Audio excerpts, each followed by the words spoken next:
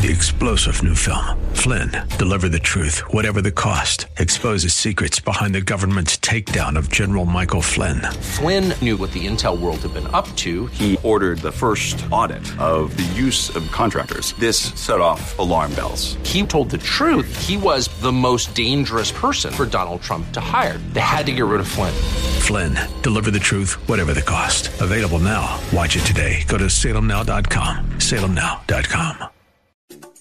Welcome. You are listening to Hope and Faith Ministry, a broadcast of the historic People's Baptist Church in Boston, New England's oldest African-American church. Hope and Faith Ministry features the inspirational sermons of my father, Dr. Wesley Roberts, senior pastor at People's Baptist Church. We're so glad you're here. Dr. Roberts has a powerful message of hope and love for your life and mine. Now enjoy this broadcast of Hope and Faith Ministry, brought to you from People's Baptist Church of Boston. The title of the message today is, You Can Make a Difference. You can make a difference. The world of politics is a strange one. The happenings in Washington, unfortunately, mirrors the state of our society. The trouble which President Trump finds himself in is not only self-inflicted, but made worse by partisan politics on both sides of the aisle. It is sad to see the attitude of politicians claiming to be upholding the Judeo-Christian values, yet at the same time abandoning basic fairness and decency for the sake of political gain. If you had the power to change the society for good, what would you do? Would you abolish partisan Washington politics governed by special interests? Would you make helping the poor and suffering a priority?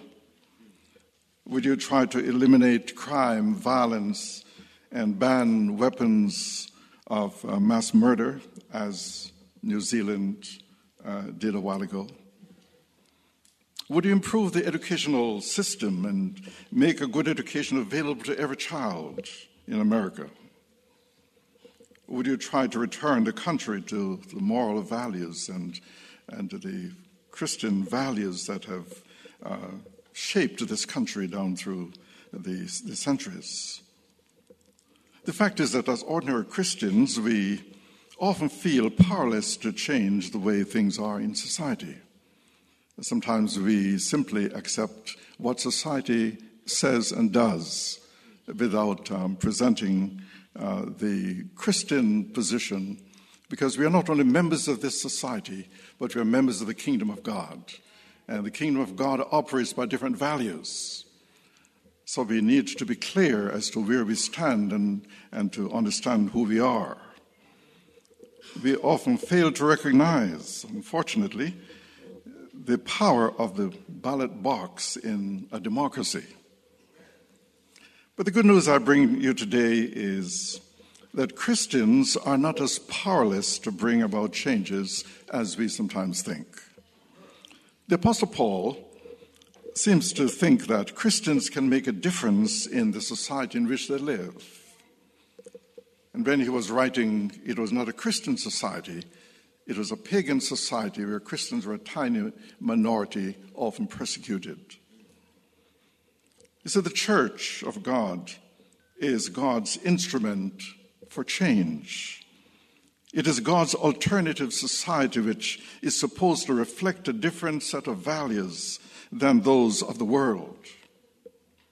Now, writing to the first century Christians, to the Ephesian Christians, Paul says in Ephesians chapter 4, 31 and 32, get rid of all bitterness, rage, anger, harsh words, and slander, as well as all types of evil behavior.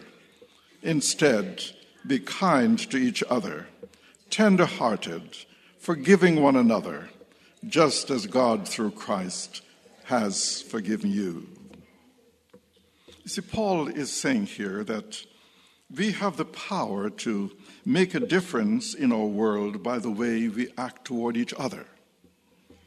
We cannot be like the world and expect to change the world. We have to take our orders from a different general and listen to a different heartbeat, the heartbeat of Christ. So lying, dishonesty, foul language, slander, gossip do not change our world, they destroy it. Christians are to be part of the solution, not a part of the problem. And the better we are, the better our society will be. So to make a difference in our society, Paul gives us 2 points.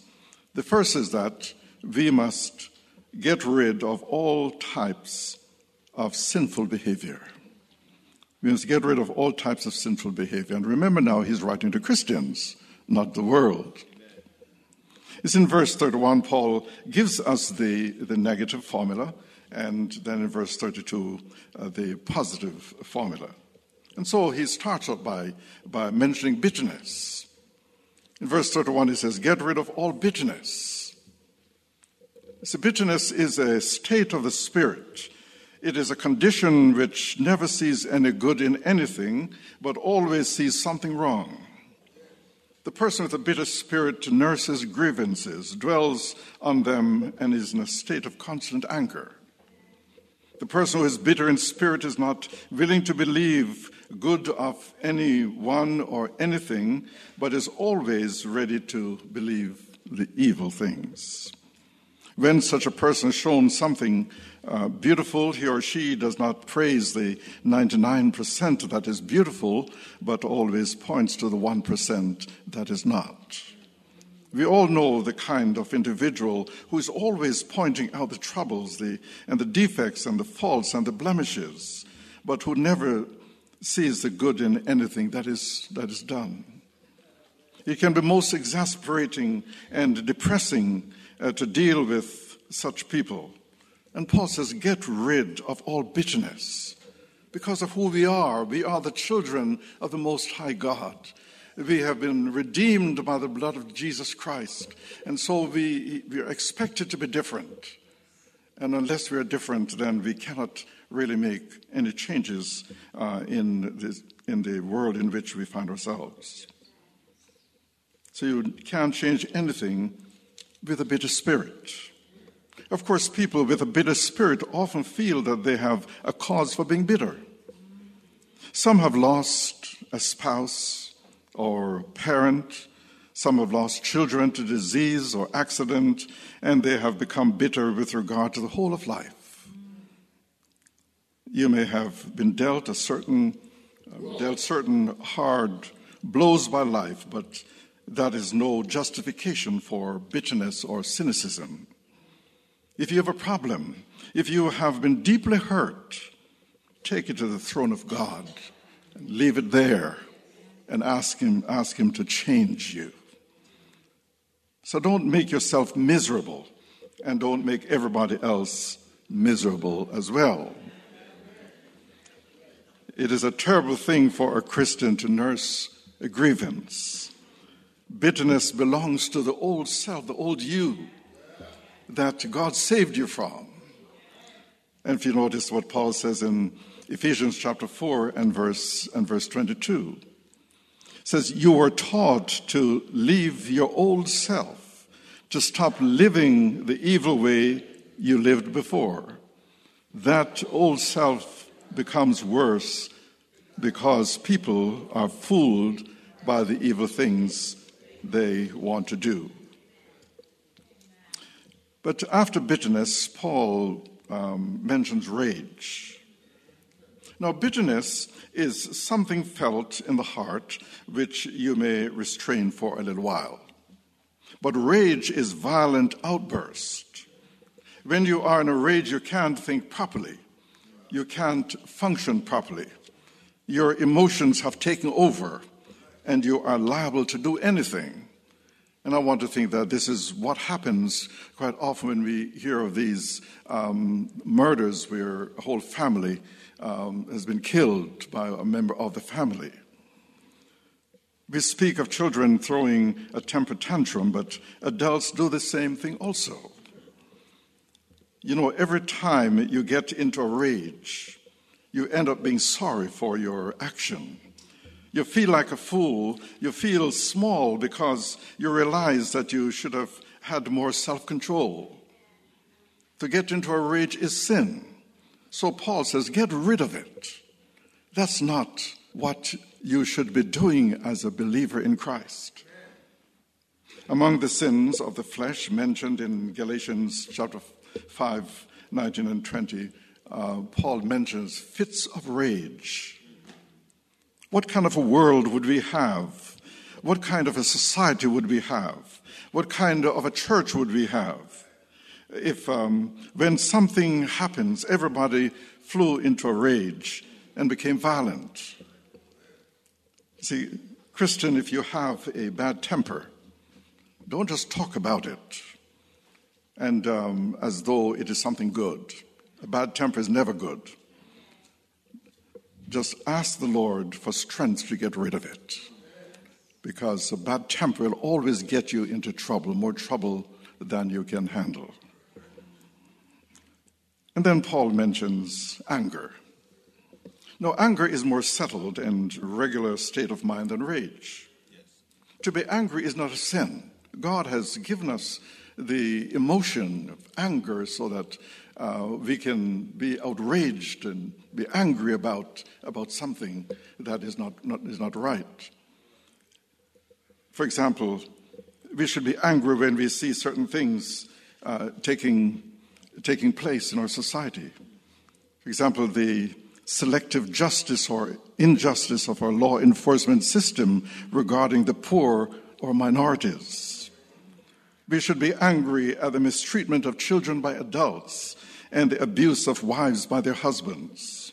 We should be angry about a lot of things that we see happening in the society today. In Ephesians chapter 4, verse 26, Paul says, "And don't sin by letting anger control you.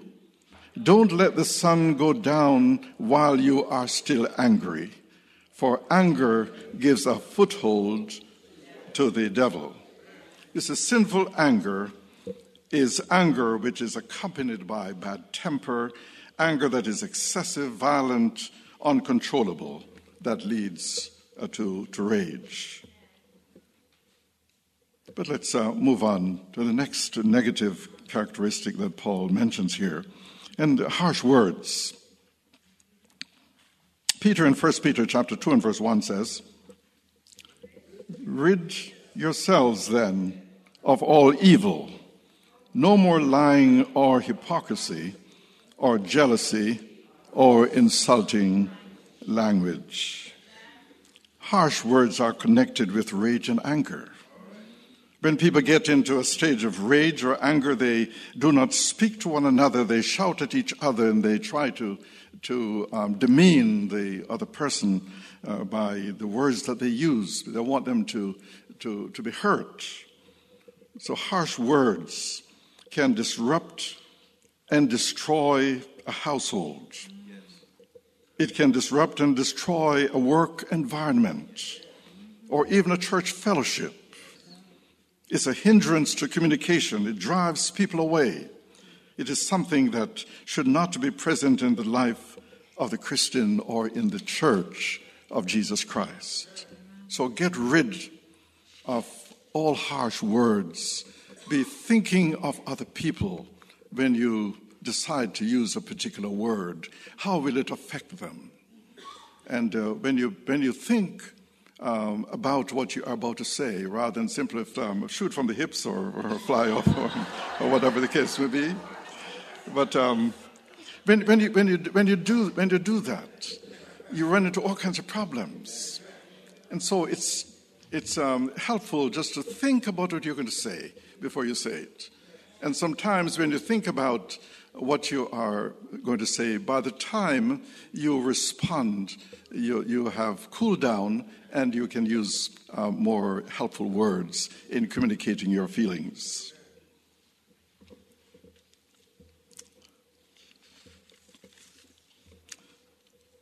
So the next one, or the last one that we'll deal with here, is slander. In Colossians chapter 3 and verse 8, Paul says, "Now is the time to get rid of anger, rage, malicious behavior, slander, and dirty language." Now, slander is the cool, calculated, deliberate saying of things that are harmful to others. It is the deliberate saying or repeating of things about others that are calculated to harm them. Slander can destroy a person's character. And so Paul says, get rid of evil speaking, get rid of slander. It is a sin. Because you have become a Christian does not mean that bitterness, rage, anger, harsh words, and slander will automatically disappear from your life. Now, if that was the case, there would be very few Christians here today. So Paul says, you have to make an effort. You have to take action. You have to get rid of these characteristics of sinful nature by understanding what is required of you as a child of God, as someone who has been made new by the Spirit of God. I'm reminded of the lady who was very enthusiastic about her pastor's sermons. Each time he named a certain sin, she would cry out, "That's right. Tell him, Reverend. Praise the Lord." And then the pastor turned his attention to the sin of gossip, which was her particular sin. And the lady was strangely quiet. And finally she turned to her neighbor and said, "Now he has stopped preaching and he has turned to meddling." I have a strange feeling that this same attitude is present not only in People's Church but in all the churches, because we are human beings and we take certain things with us into the church. You can make a difference in the world of which you are a part of, and you can make it worse by your sinful behavior, or you can make it better by your Christ-like life. And so Paul first mentioned to get rid of all types of sinful behavior, and now, secondly, he says we must live a Christ-like life. We must live a Christ-like life. Ephesians 4:32 says, "Be kind and loving to each other, and forgive each other just as God forgave you in Christ." You see, instead of bitterness, rage, anger, and slander, Christians are to be kind and loving in their relationship to one another. Kindness is seldom expensive or difficult. What a difference it can make when someone speaks a kind word or does a kind deed for you. Kindness is one of the most effective types of Christian witness. You can change people by your kindness. An old Christian man moved to a neighborhood where there was a notoriously disagreeable and contentious neighbor. When informed of the character of his neighbor, the old man answered, "If he disturbs me, I will kill him." His statement reached the ears of his neighbor, who did everything that he could to torment his new neighbor. But every offense was met with kindness, until at last the contentious neighbor was overwhelmed and said, "I was told that he would kill me, but I did not know he would do it this way." You can make a difference for good when you are being kind. It's something we ought to practice every day, and should ask yourself the question, am I being kind today? Or, Lord, help me to be kind today. In the place that I go with at home, at work, or at school, wherever you are. Lord Shaftesbury, the 19th century English social reformer, a philanthropist and parliamentarian, was an unusual man. Some strangers were to meet his lordship at the railway station, so they inquired how they would know him when they saw him. And the answer was very interesting.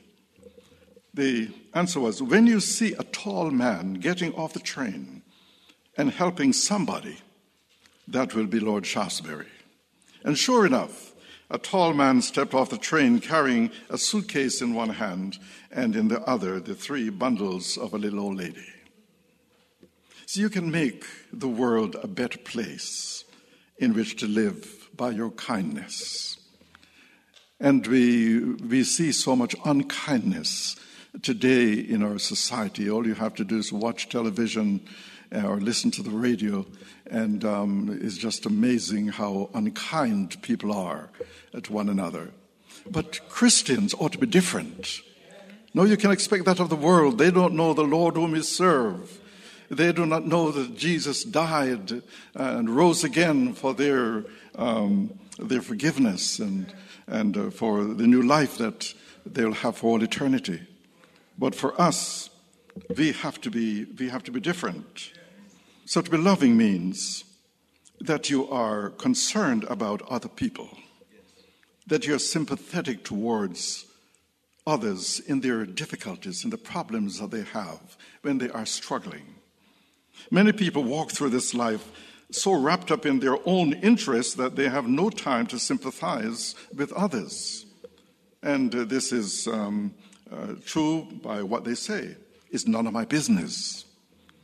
I have problems of my own. But as disciples of Jesus Christ, we are to be kind and loving to others, whether they are Christians or not Christians.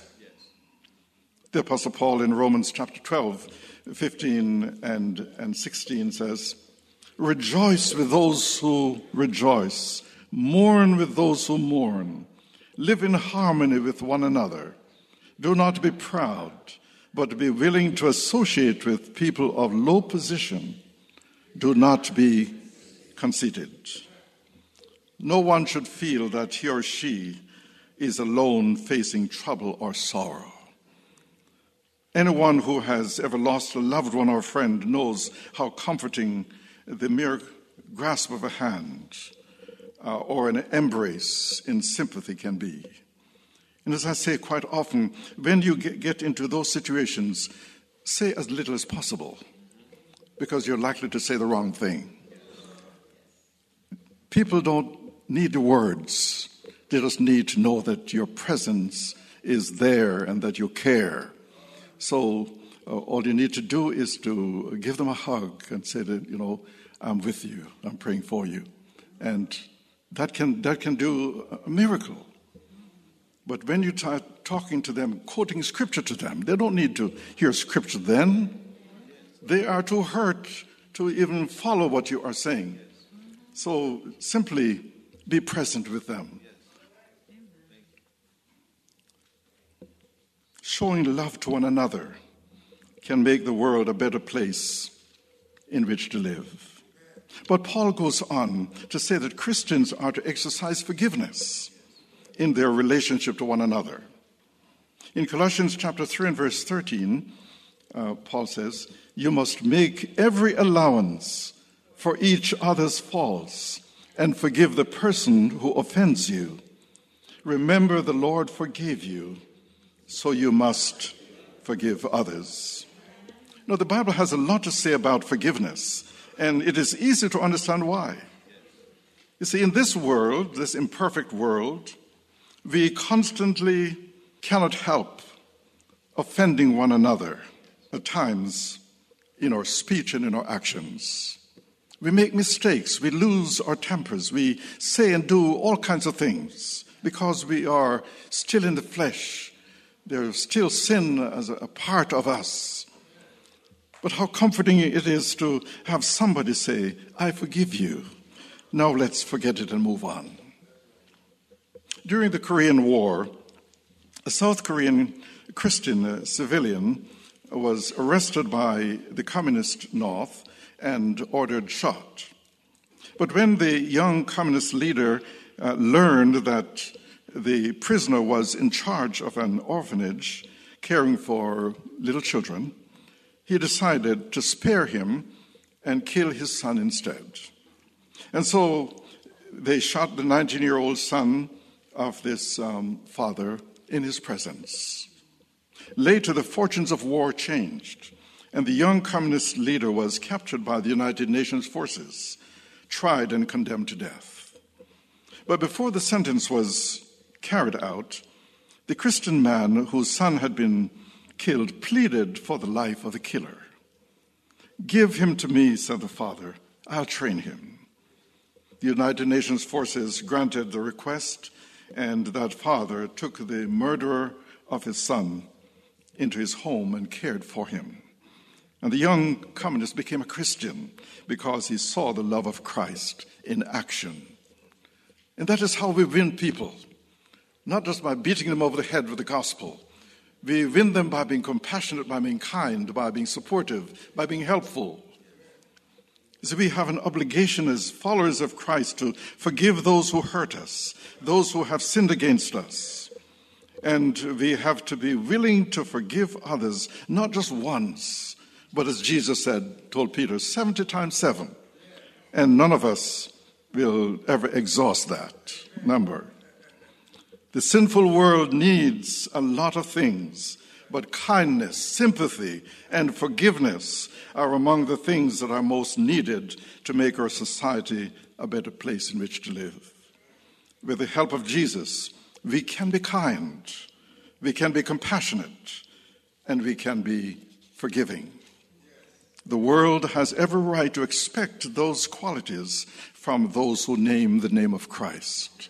Because if they have read the Bible, they'll see that Christ is a different person from what they see around them.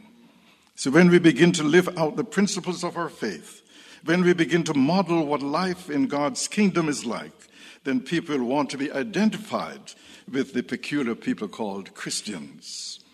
You see, if you're a Christian, you can make a difference. You can bring about changes in your community, because love is stronger than hate, goodness is stronger than evil, truth is stronger than lies, faith is stronger than doubt, grace is stronger than sin, and Jesus is stronger than Satan. Yes, Jesus is the conqueror that never loses. He is the deliverer that never disappoints. He's a hope that never fades. He's a rock that never moves, and the bridge that never collapses. And when we have done our best to represent him in the world, remember we're ambassadors, and we are here for a short period of time in order to represent Christ and to make him known. But when we have done our best in doing what he has asked us to do, and we come face to face with him on that last day, we will then be able to hear those immortal words, "Well done, thou good and faithful servant.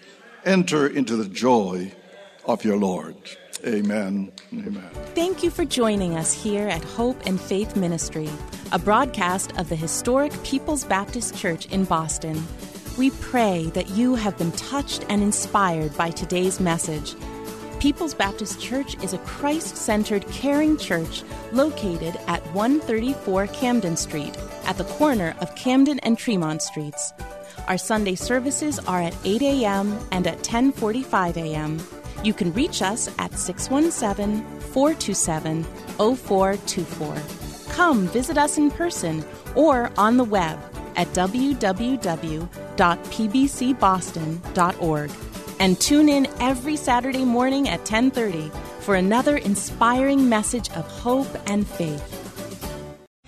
3-star General Michael J. Flynn, head of the Pentagon Intelligence Agency, knew all the government's dirty secrets. He was one of the most respected generals in the military. Flynn knew what the intel world had been up to. He understood its funding. He ordered the first audit of the use of contractors. This set off alarm bells. The explosive new documentary, Flynn, Deliver the Truth, Whatever the Cost, uncovers the facts behind this scandal. Flynn told the truth. He was the most dangerous person for Donald Trump to hire. I find out the worst enemy that I'm going to face in my life is right here in America. They took my assessment and they wanted me to change it. And I was like, I'm not changing it. They had to get rid of Flynn. With in-depth interviews, archival footage, and never-before-seen personal records of the man behind the headlines. I just felt like I was drowning. Flynn, Deliver the Truth, Whatever the Cost. Available now Watch it today. Go to salemnow.com. salemnow.com.